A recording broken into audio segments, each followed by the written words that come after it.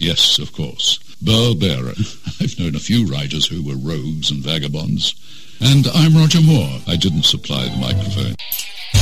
Live from the gleaming, streamlined, state-of-the-art studios of Outlaw Radio USA, nestled in our secret bunker somewhere in the Los Angeles area, the following program is produced with a vengeance by Magic Matt Allen on the Outlaw Radio Network. Hi, I'm the legendary Burl Bear. The man over there, Howard Lapidus. Streamlined. Yes, state-of-the-art. Manager to the star.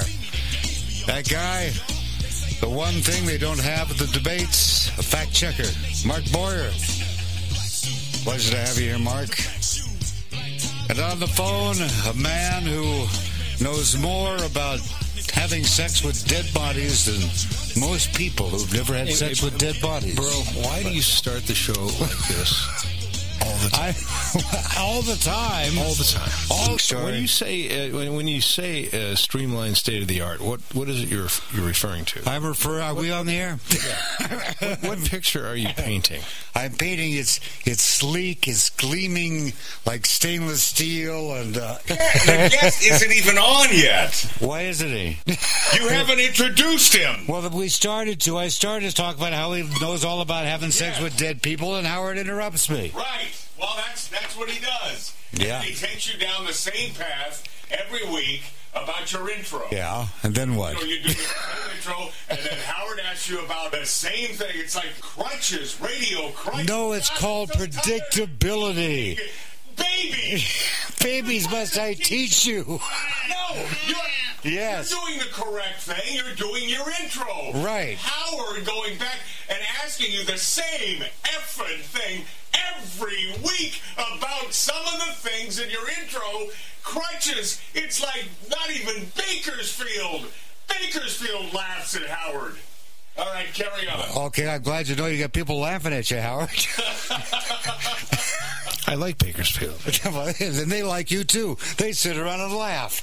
Speaking of laughing, what could be more amusing than sex with dead people? Probably several things on your agenda. But Lee Meller, the man who's editor of Serial Killer Quarterly, everyone's favorite serial killer magazine, Cold Ethel. Making Love by the Refrigerator Light.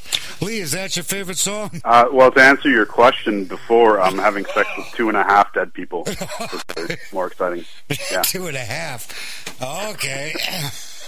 Aren't you related to this guy? No. Oh. Herb Mullen. I was reading about Mullen, and I thought I was reading about you. And I'm going, well, I'm committed to a mental institution, put cigarettes out in his skin, tried to enter the priesthood, got evicted from his apartment for shouting at people who weren't there, and I'm going, God, this is our guest? Then I realized that wasn't you. Yeah, no, none of those things are me. No. It's not Catherine Ramsland either. I don't know about her background, to be honest. No, she just has a thing for horses. Yeah, she's always giving me a look. You can't see that look on the radio, Howard. Let's talk about Herb Mullen, being as I find him fascinating. What I especially find fascinating about him is he's obviously batshit crazy, which is a very technical term. But he's in prison for life. Yep. That makes no sense to me. I can understand if they can't cure him of his mental illness, why he'd be incarcerated somewhere for life. But it seems to me that he would probably be better suited to being in a psychiatric hospital. Well, yeah, it would seem so, being as that he was diagnosed, or at least if he was paranoid schizophrenic, and had been. I mean, it manifested at the time. I mean, most people who have schizophrenia, it's going to show up around the age of 23 or 25, which is exactly when it showed up with him. And never given any medication, got continually worse and worse and worse, until he had his amazing epiphany regarding earthquakes. Can you tell us about that? Yeah, Herb did some kind of magical thinking thing where he saw that the rate of earthquakes had, I think, gone down because of the Vietnam War. That this was in California, the rate of earthquakes in California. And then he saw that as the Vietnam War was winding down, there was more seismic activity. So he came to the very scientific conclusion that it was because there wasn't enough people being sacrificed, and decided to go out and eventually killed 13 people to appease Mother Earth or God or something like that in order to make the earthquakes not destroy California. Well, it worked. It did, yeah. I mean, who knows what he prevented. Well, that's kind of his logic of his argument is that, he did it all in one day. He just went out and, killed 13 people to stop an earthquake. And they said, you killed 13 people. He goes, yes, but look, I stopped the earthquake. Right, and that sounds completely crazy, as you said, except as you were mentioning before about fact-checking, you'll see similar arguments sometimes used in politics to justify equally terrible things, right? That's the crazy part. The really crazy part is, if it's an individual having those delusional beliefs, we call them the schizophrenic. If it's a whole nations of people, that's just their policy. Policy, exactly. Yeah, I've often wondered when mental illness becomes symptomatic of an entire country's policy, such as, say, let's take the most well-known example is like the Holocaust. If that's a national policy, and everyone thinks it's perfectly rational, it becomes normal. Well, that's it. And the thing with, if you look at the definition of a lot of mental illness in the DSM, it's actually based on consensus. It's not to do with what reality is. It's just to do with what most people agree is reality. So if you're in a society like, the Nazi society, and most people agree that German people came from a long-lost civilization called Thule, and that they're destined to take over the world, even though it's not based in fact, enough people believe it, so it might as well be true. That makes sense to me. Yeah, that's because you got out. Yes, that's right. They didn't catch me yet. Yeah. It's one of my big yets. Did I get this rightly, as Howard? Do you believe that if somebody is incarcerated for life and is cured of their mental illness while in, they serve the rest of their term, which is life, or do you let them out if they're cured? He's asking you, Lee. Oh, that's very difficult to say. I mean, if Herb Mullen was, kept on strict probation and they were making absolutely sure that he was taking his medication, I really don't think, and it was effective, I really don't think he would kill anyone. And, also is it moral to kill someone who's completely delusional, or to keep someone who's completely delusional behind bars when they've been cured, because it's not really them that's doing the murders, it's a skewed version of themselves. So morally it seems to me like they should be allowed out, and if they're very sure that they can control these delusions and hallucinations, then it seems that they should be allowed, that way too. But it's like, how reliable is that? Well, that's right. My question is, how reliable is it? And the human being is, because they've been cured now, they didn't do it because the other embodiment did it. So they shouldn't be punished in any way, shape, or form? Well, it's like if vomiting was considered, a death penalty offense. Just because you vomited before doesn't mean, you couldn't do it again. I have no idea what you're talking about. Well, okay, in France, 20,000 people received the death penalty for being werewolves. And it wasn't that long ago. When was this? Just the last week. No, seriously. No, it was a couple hundred years ago. Okay. Now, in modern society, we tend not to think of werewolves and suspicion of being werewolves as being, a real deal. But there was the national consensus that werewolves were a real threat, and that these 20,000 people were werewolves. And despite their protestations to the contrary, they were put to death. Now, there's certainly... I've heard of that, and actually there was, in 16th century Germany, around the Cologne area, there was a guy called Peter Stump, and he was called the Werewolf of Bedburg, and he was believed to be a serial killer, and of course they got a confession out of him in which he said it was because the devil had given him a magic belt or something like that, which made him able to transform into a werewolf, and that he'd killed people for more than 20 years as this werewolf. And they were actually finding these mutilated bodies and stuff around the area. The people were going missing, so they tortured him to death. They put him on the wheel, breaking his limbs and burning him, and they even killed some people who were in relationships with him. And actually, Karen Ciocia just wrote a piece for the new Serial Killer Quarterly. It's coming out our Christmas issue. Oh, perfect timing! Yeah, I'm glad to see exactly. you celebrate the holidays with such a plume. We had her live on our show. You know, we had Karen here with her lovely cheerleader daughter. Yes, I saw that. You've never let it go. No, and why, Lee? Would you let her go? No. Both of them are hot. Oh, here we go. I won't say anything. Well, you're not going to argue with Here comes Bakersfield again.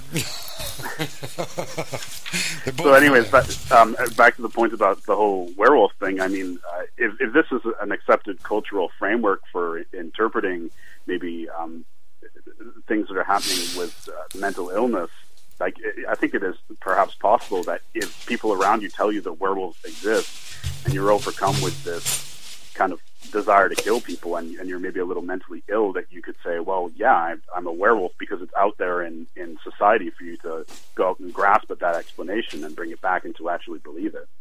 Well, kind of like what we're have they ever the 20,000 people in France that were put to death and all the hoopla surrounding werewolves back then, did they ever catch somebody in their werewolf state? Yeah, Idaho? No. Idaho, hysterical. But seriously. No, obviously not. Yeah, so because it doesn't exist, right? Well, it was just about, I think, 15 years ago that you had, I think, 3 people put to death for penis theft. Oh, that happened in my marriage. Yeah. Where was this? I think this was in Indonesia. Okay. Where the concept was that foreigners, of course, anytime you have foreigners, you know they're nothing but trouble. And in Indonesia,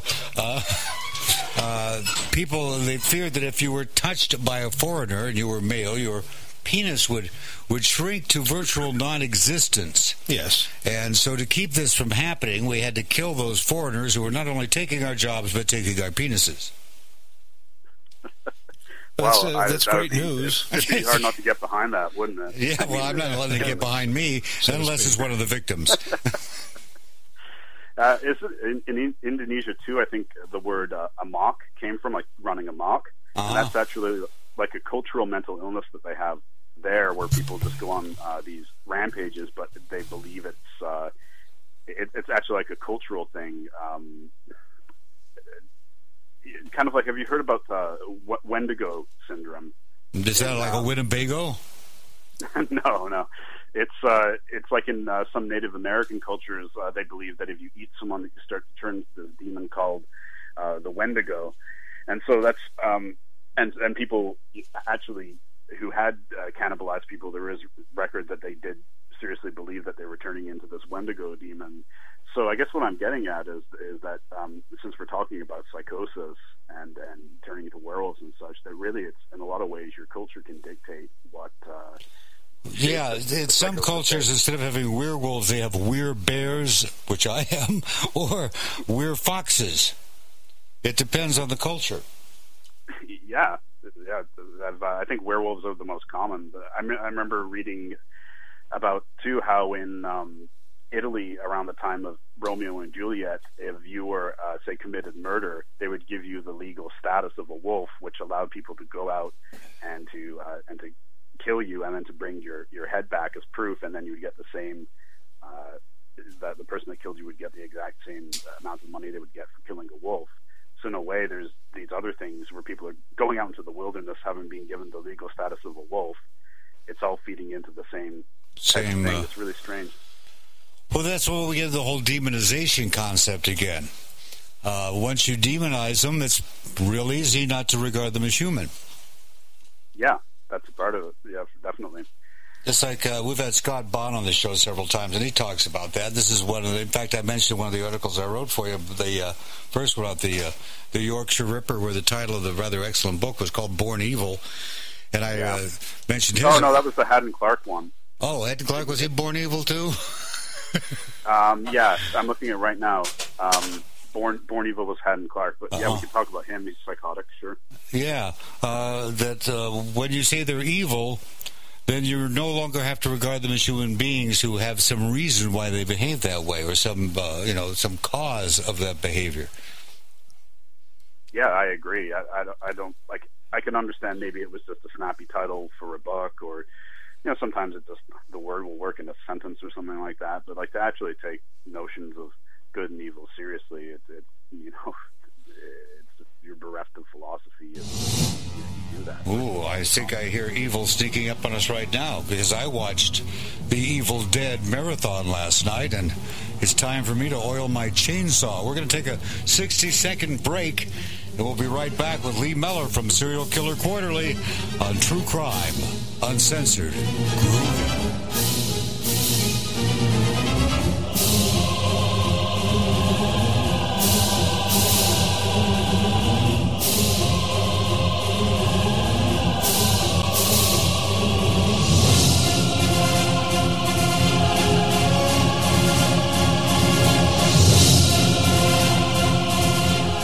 Hi, this is Zach Gustine, and if you own a cell phone, and we know you do, or ride a plastic pony in front of Albertsons, you are no longer tied to your computer. You are now safe to roam while Barstow's burning, and take Outlaw Radio with you everywhere you go. Grab an Outlaw Radio app from RadioLoyalty.com. The smoking, drinking, interrupting 24-hour party that you follow now follows you.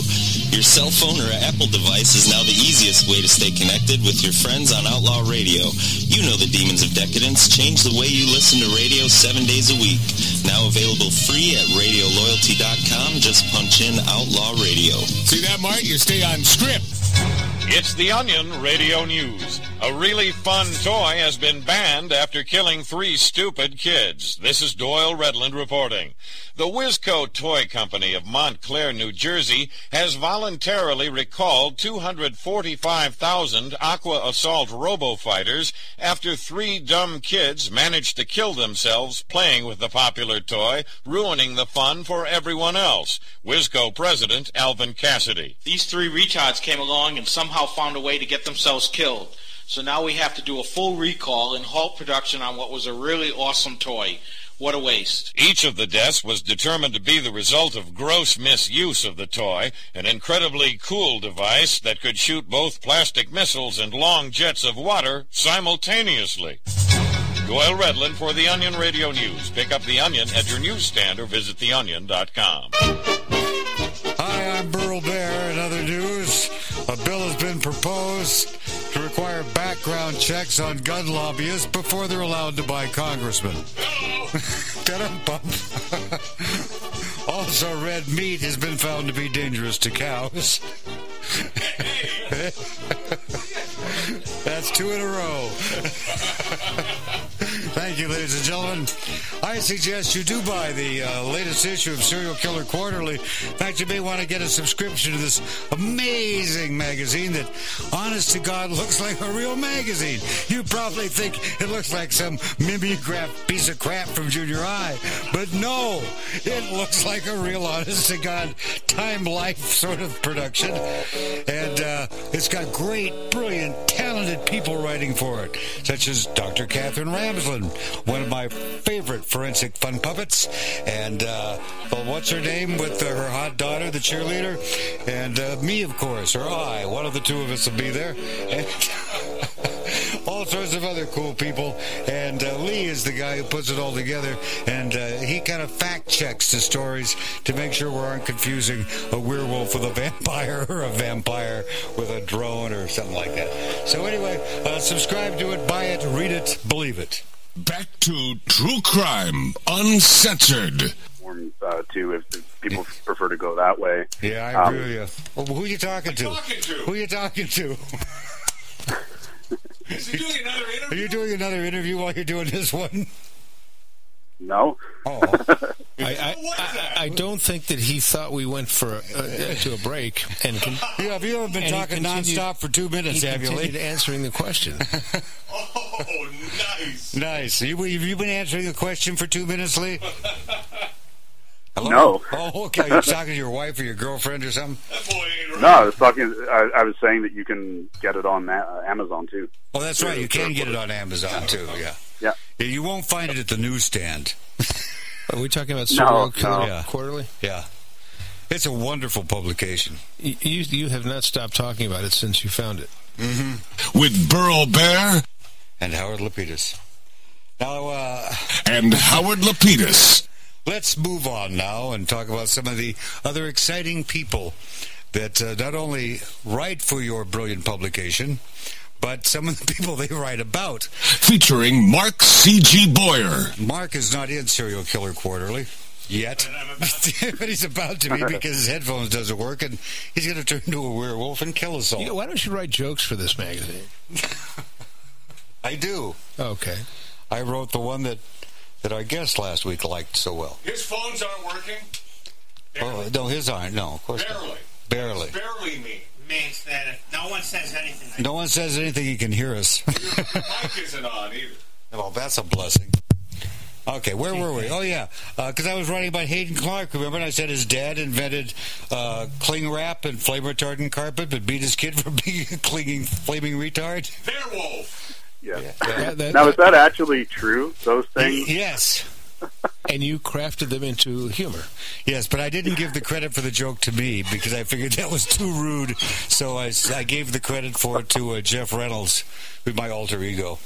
I often quote Jeff in my books.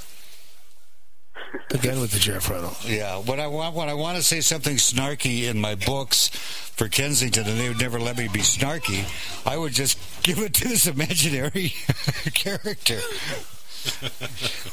If that was smart of me. So you gave up the ghost, so to speak. Yeah. And nobody cares. No one cares. No. But Lee, didn't you know that it's really true? His father did invent cling wrap and flame retardant carpet. That's why he was so rich. And he did beat him for being clingy and called him a retard. Yeah. Oh, there we go. A flaming that retard. Is masterful way of linking those two things, Burl. Yeah, well, I thought so. You ought to go to Saran Wrap and ask them for sponsorship. That would be good. Yeah, maybe we get cling wrap to advertise the Serial Killer Quarterly. Well, I saw a woman wrapped in cling wrap once. Did you? Yeah. And it was where? I can't say. I had to sign a release saying I wouldn't, as a journalist, I wouldn't say where I saw it. Okay. Give us an approximation. North Hollywood. And was she cute? Yeah, she was. Really cute little Hindustani girl. Yeah, there you go. The cling wrap did good for her. Mm-hmm. She enjoyed it. So, Lee, what else is new? Well, I was actually going to ask you about Hayden Clark because he is in issue 7, Psychotic Killers, and you wrote the article. But I was just thinking about it, and even though he was a paranoid schizophrenic, unlike Herb Mullen, he doesn't seem to have been motivated to commit his crimes because of his delusions. Am I correct in remembering that? There was no component of my theory on it is that he really wanted to be loved and protected by his parents. His parents were both first-class a-holes from hell. Yeah. They drank and played dress-up. Well, first they'd play dress-up. They'd dress up Dad and Mom's clothes, and Mom would dress up the little boy and girl's clothes. Mom and Dad would both get drunk and start beating the crap out of each other in front of the kids. And then he'd be real rude to little Hayden, and he always wanted to, have his parents' love and respect. Well, he would go along with whatever his parents did. If they wanted to beat the crap out of him, fine. However, if anyone else did anything to slight him as a kid, he would murder their favorite pet or kill them. In other words, to show, you don't mess with me. As if like, hey, folks, look, don't mess with me. See what happens when you do? But it's like, anyone else who messed with him got it. But his parents could do anything to him. What I thought the most significant thing in the whole story of his life is that a lie he tells after he's caught, where he says, my dad helped me cover up this murder. which his dad, of course, didn't do. But in his fantasy of what he would really like most of all is for his dad to protect him instead of beat him. And so he makes up this lie that his father protected him by covering up the murder, which the father didn't do. Right. So, I mean, if we think about that, and so yes, him and Herb Mullen both have paranoid schizophrenia, but in the case of Haddon Clark, it's a lot more, the violence and is a lot more calculated, right? It's not about a delusion, it's about just... No, it's intentional. Back off. Like, yeah. How dare you slight me? So, can we make a blanket statement like that just because people have paranoid schizophrenia that's what necessarily is motivating them? I don't think that we can. Well, he had more than schizophrenia. He was born brain damaged. When they pulled him out of the mother's womb with forceps, they grabbed him by the head and pulled a little too hard, and so he came out with brain damage. And then he suffered at least 2 more extreme head injuries while he was in the Navy. Really bad ones. His brother said that the second head injury was the one that really put him over the edge, that he was never the same after that. He was scary after that. Right. So, I mean, do you think that that person that's sustained, injuries to their brain, like, are they responsible for their actions? You can't be. I mean, you're talking about really severe brain damage. And it was known that it was so well known by law enforcement that he was severely brain damaged that when the cops they wouldn't bother to arrest him for his ongoing habit of stealing panties from the local Macy's or whatever, that they just let him go because it wasn't like, he had criminal intent. He was just so damaged in shipping and handling, his contents had settled, he just couldn't help himself. They didn't know that he had also murdered several people in the past. And then, of course, they caught him for the final murder, which was really complex. If you read the article, of course, you've had to because you're the editor. Yep. He wanted a mommy, and he found this woman that could be a mother figure to him, but she already had a daughter. So he dresses up like the mother. First, he dresses up like the daughter, goes to her bedroom and says, "What are you doing in my bed?" Murders her. And then, like he wants to be the mother also. It's like he's Norman Bates looking in a mirror. I mean, it's just, and one of them wouldn't hurt a fly.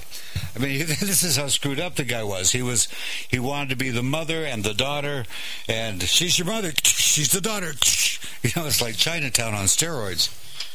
If I remember correctly, the victim actually woke up in bed, and there's a guy dressed in her clothing, I think maybe a wig, standing over the bed, aiming a rifle at her. Yeah. And he says, "Say I'm Laura," which is her name. Yeah. So can you imagine that? You wake up, and someone's standing over you, dressed like you in a rifle, and they tell you to tell them that they are you. Yeah.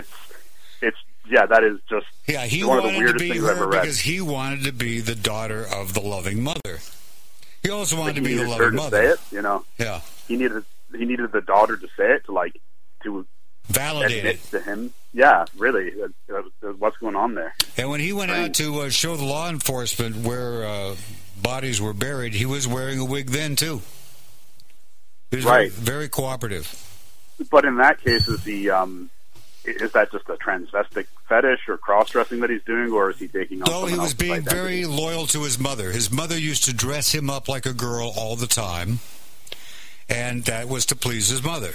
He was still try, even though the mother said, "I'm not your mother anymore," which is why he had to go find another one. He was still trying to please her. He was always obsessed. His obsession was a mother who loved him and a father who protected him. Neither one he ever had. Those were his obsessions. And that's what makes it so tragic. These people were incredibly wealthy. They could have got him the best medical care on earth, but they didn't. All they gave him was more beatings, more ridicule. Yeah, and I remember that in the article, that the idea just because you're born with a silver spoon, and you come from a money family doesn't mean it's a good money family, and that's like a common mistake that we make. Oh yeah, like they said he came from privilege. What kind of privilege is it? Is the crap beaten out of you by perverse alcoholics with bizarre sexual fetishes? Yeah. What an honor. Where do we sign up? Yeah, Mark wants in on this one.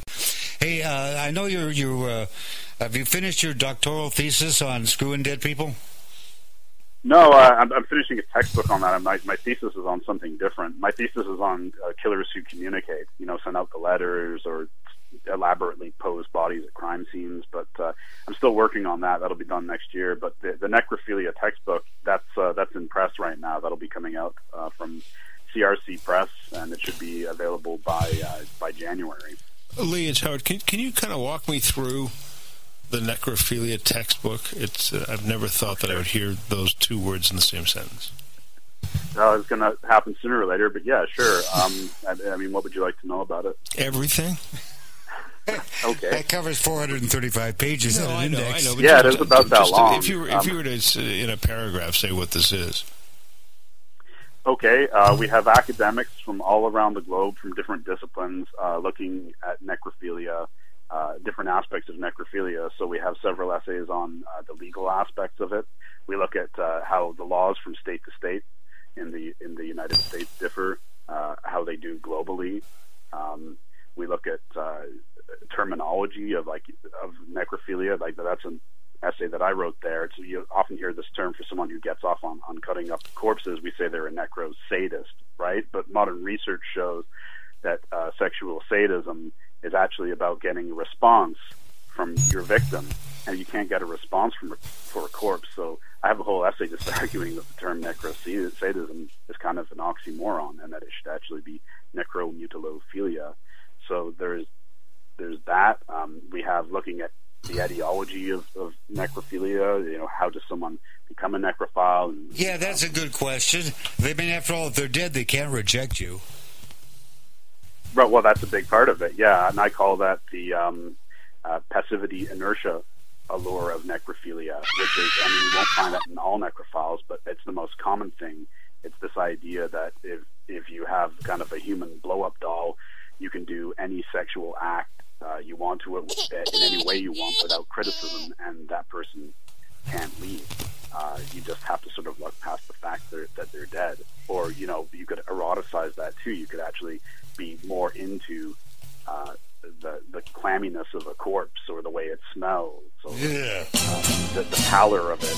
And I call that the corporeal sensory allure of necrophilia. So I've got 5 of these, and it's just all different things I noticed from reading the testimonies of necrophiles, where they talk about which aspects attract them. The whole thing stinks to me. We're going to take a 60-second break. We'll be right back with Clothespins right after this on True Crime Uncensored.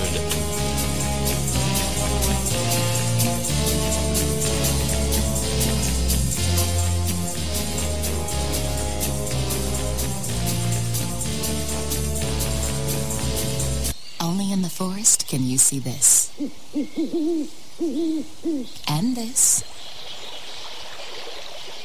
And this. But nothing beats the moment you see that.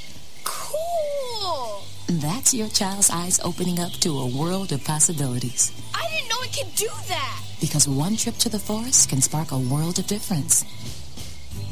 There are some moments only the forest can inspire. Find yours at discovertheforest.org. Learn about forests near you and discover cool things to do when you go, like hiking, canoeing, fishing, or camping. Or create your own adventure with family and friends, and you might just see this. Your moment's out there. Find it at discovertheforest.org. That's discovertheforest.org. Brought to you by the U.S. Forest Service and the Ad Council. Steven. Who said that? Me, down here. What are you, a yellow booger? I'm a banana slug, Steven. Well, what are you doing in my room? I'm your sense of adventure. Don't you remember me? Don't you know that we miss you? Miss me? Who misses me? You know, all your friends in the forest. The trees, the pond, that little fort that you made out of branches. We all miss you. Mom took me to the forest last year. I'm a slug, Steven. It took me a long time to get here. Oh, I guess that makes sense. The forest is not that far away. Have an adventure today. I'm sure your mom would take you. You're right. I should get out. I want to have fun. Play in puddles, catch frogs, and climb trees. Hey, Mom! Yeah, hon? Steven, what is that in your hand? It's my sense of adventure, Mom. It's telling me we need to get out of the house and have some fun in nature today. Come to the forest where the more adventurous you lives. Check out discovertheforest.org for cool places nearby. Brought to you by the U.S. Forest Service and the Ad Council. What's that in your hand? Then he slunk to the icebox. He took the Who's Feast. He took the Who Pudding. He took the roast beast.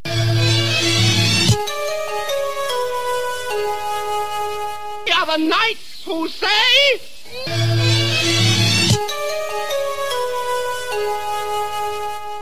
Yes, of course. Burl Barer. I've known a few writers who were rogues and vagabonds. And I'm Roger Moore. I didn't supply the microphone. I am the legendary Burl Bear.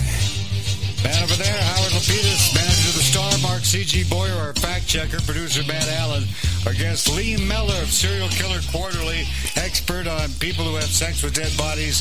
He knows all about all the serial killers, including one of my personal favorites, Richard Trenton Chase, known as the Vampire of Sacramento when he ran for governor. Or Dick Chase. Dick Chase, yeah. He was a famous top 40 DJ. That's right.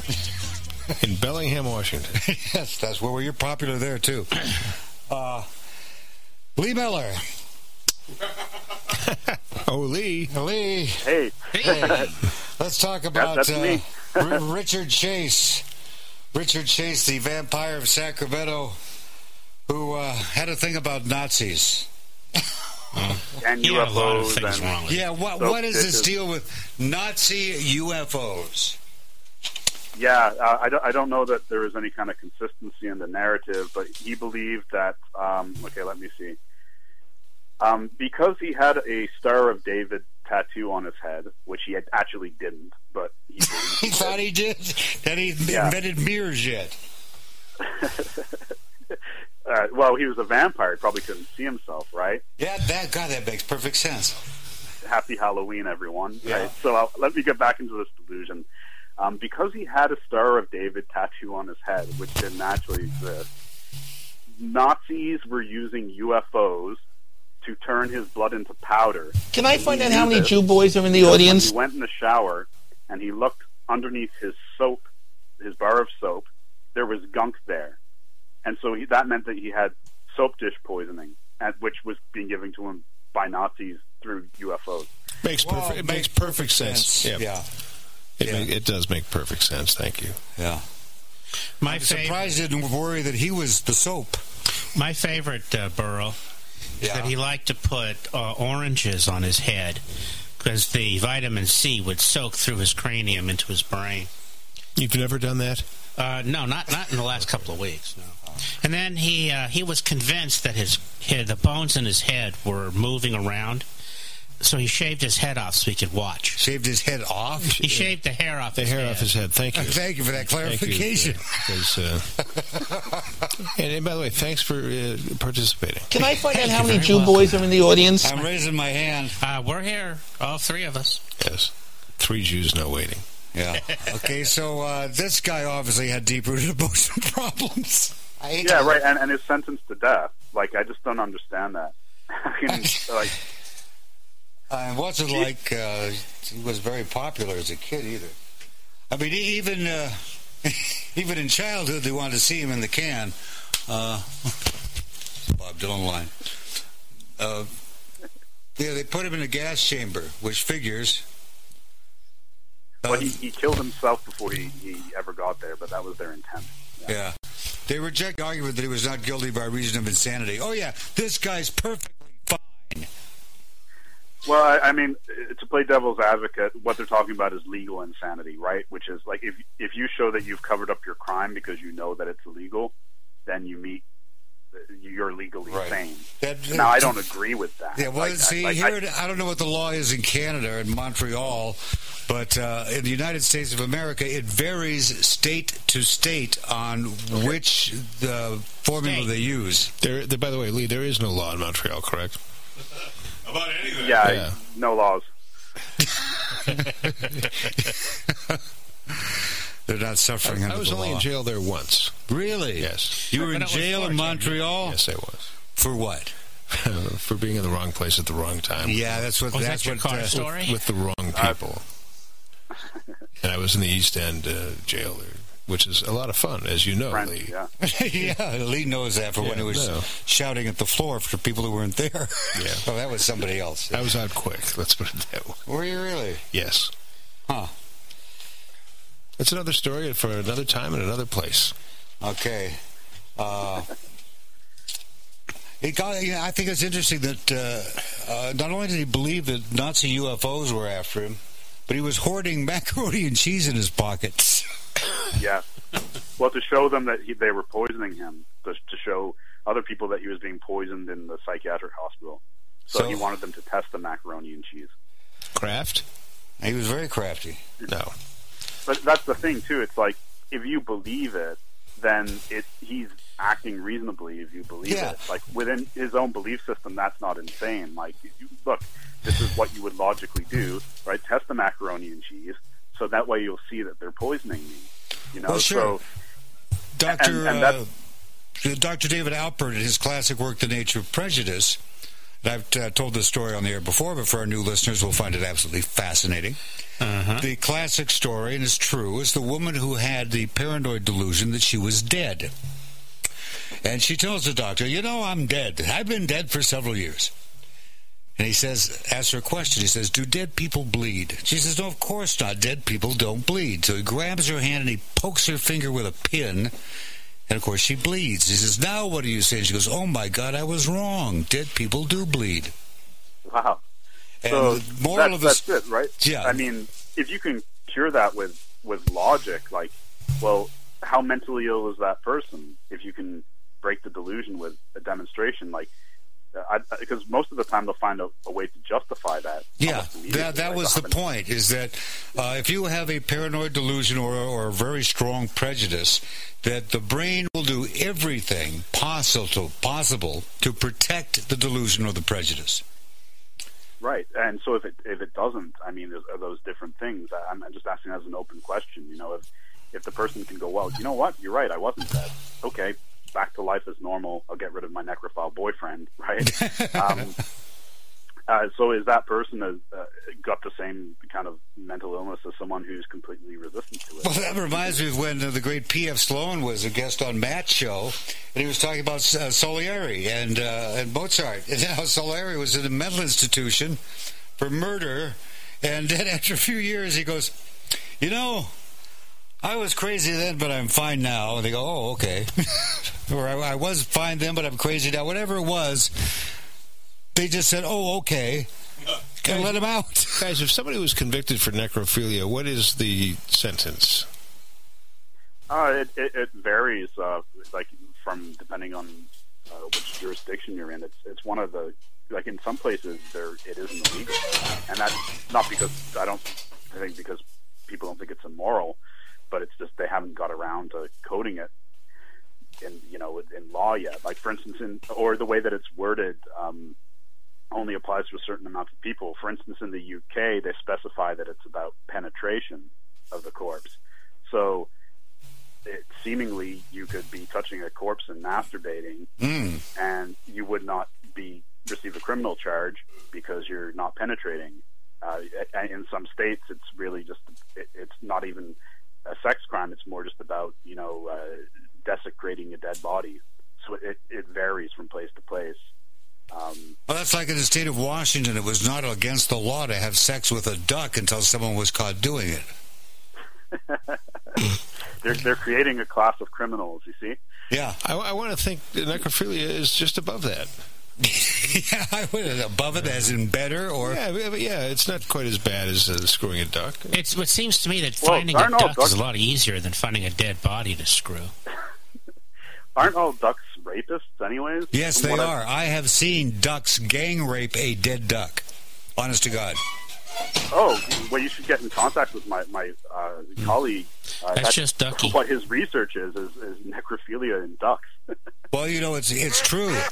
I actually saw it happen in just outside Pioneer Park in Walla Walla, Washington. There was a duck that had been hit by a car and it was quite dead. This other gang of roving ducks, or waddling ducks, I guess, came across the corpse of this befouled creature, and after kind of sniffing around, was having sex with it. And so here's the question that I always want to know. Why was I watching? Are we going to really believe that the ducks don't know that the other duck is dead? Oh, they knew it was dead. They knew it was dead. Right, so they just did it anyways. Right? I think the bigger question is, why did you post it on YouTube? No, I did. I probably would have if I'd had a camera. I was fascinated. I'd never seen a gang of ducks gang rape a dead duck before. And this was where? This was Pioneer Park, Walla Walla, Washington. Okay. It was on the first Sunday after the 4th of July. Thank you. I'm glad the ducks are following the calendar and celebrating.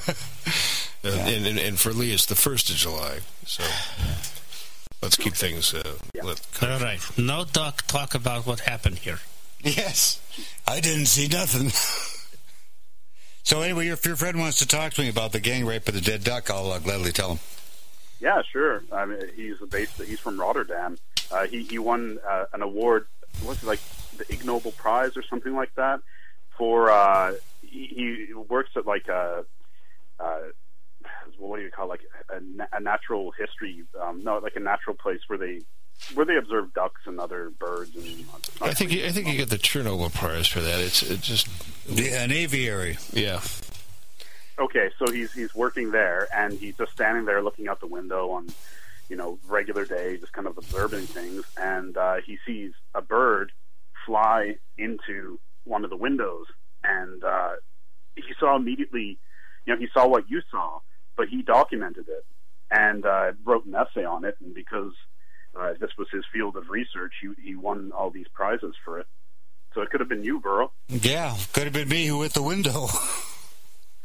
You just have to have more initiative the next time you see Next time I see a duck being gay. That really kind of messed up my whole thought about ducks. I mean, I knew that geese were evil. But I always think of ducks as being so nice, but they're born evil. You're so judgmental. I know. Yeah, that's those ducks are coming here taking our jobs and screwing other dead ducks.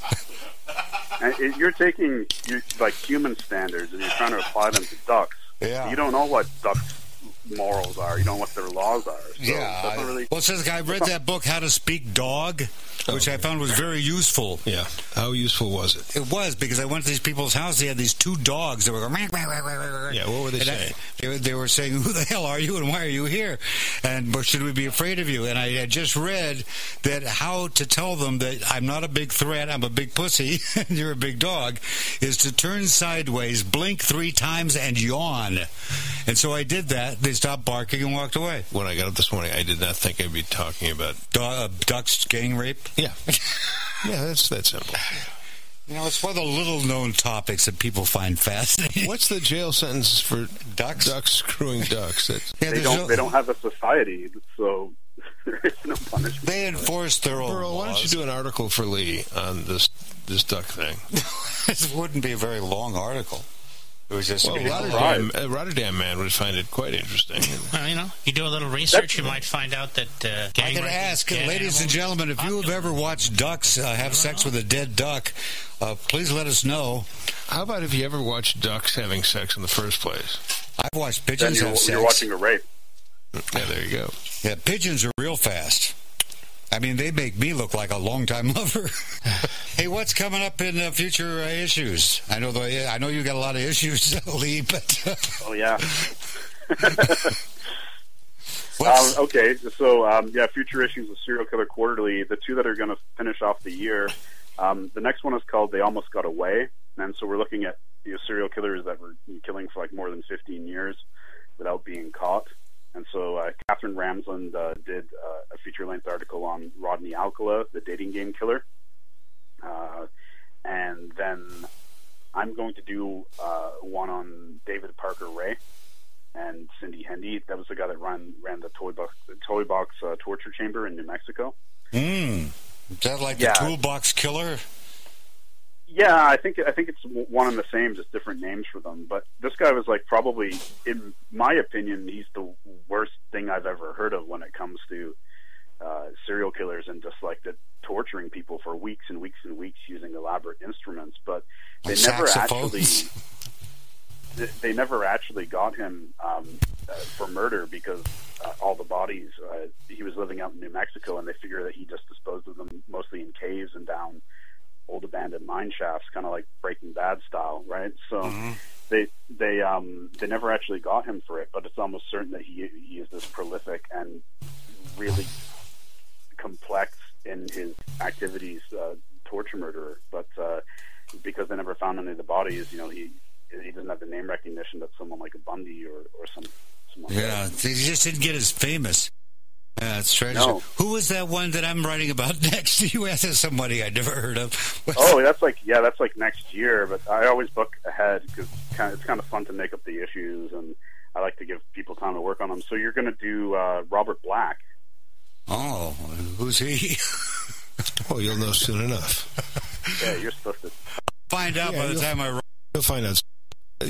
Before we go, Lee, a tremendous effort, and one would never know that the magazine Serial Killer Quarterly would be as classy and interesting as you have made it, sir. Yes, Thank excellent. you very much. Yeah, it's a fine line, because you've got to make it entertaining, and as an editor, you want to of light, but there's that fine sensational and then while maintaining some kind of respect for the victim. Well, when it first came up, I thought it was a joke. I really did, and then look into it and see what you've done and how you've done it. It's quite interesting. Yeah. Plus, you got brilliant people writing for you. That's a big part of it. Yeah. So what's Pearl doing there? Notice that he used a word to describe me that keeps coming up over and over and over again.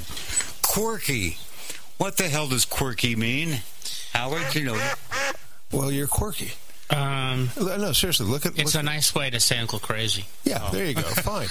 I'll accept that, yeah. Okay. You're effing nuts. Okay, well, at least Lee didn't say, and joining us in the issue is effing nuts, Pearl Bear. And by the way, he should. Because it's very descriptive, and I think it's accurate. It's interesting, journalistically correct, actually. You've picked a writing, a niche of writing that hides your own insanity. Hey, Lee, thanks a lot. Or puts it on display, one of the two. Lee, thank you so much. And Howard, thank you.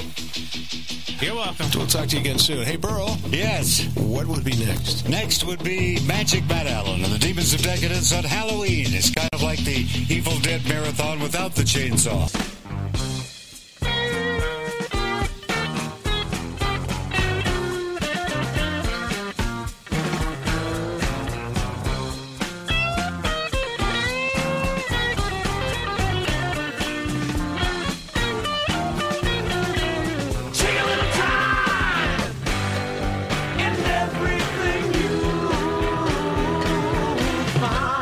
Will turn from gloom right on into shine.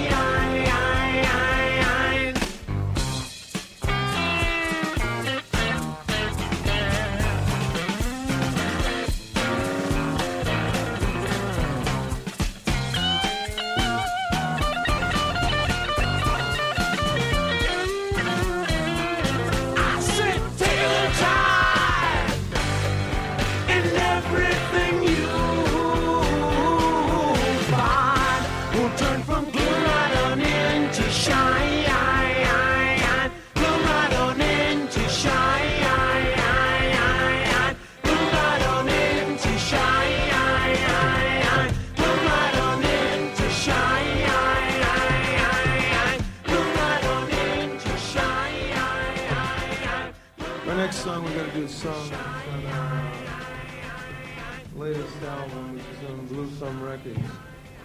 The song is called Stand Out.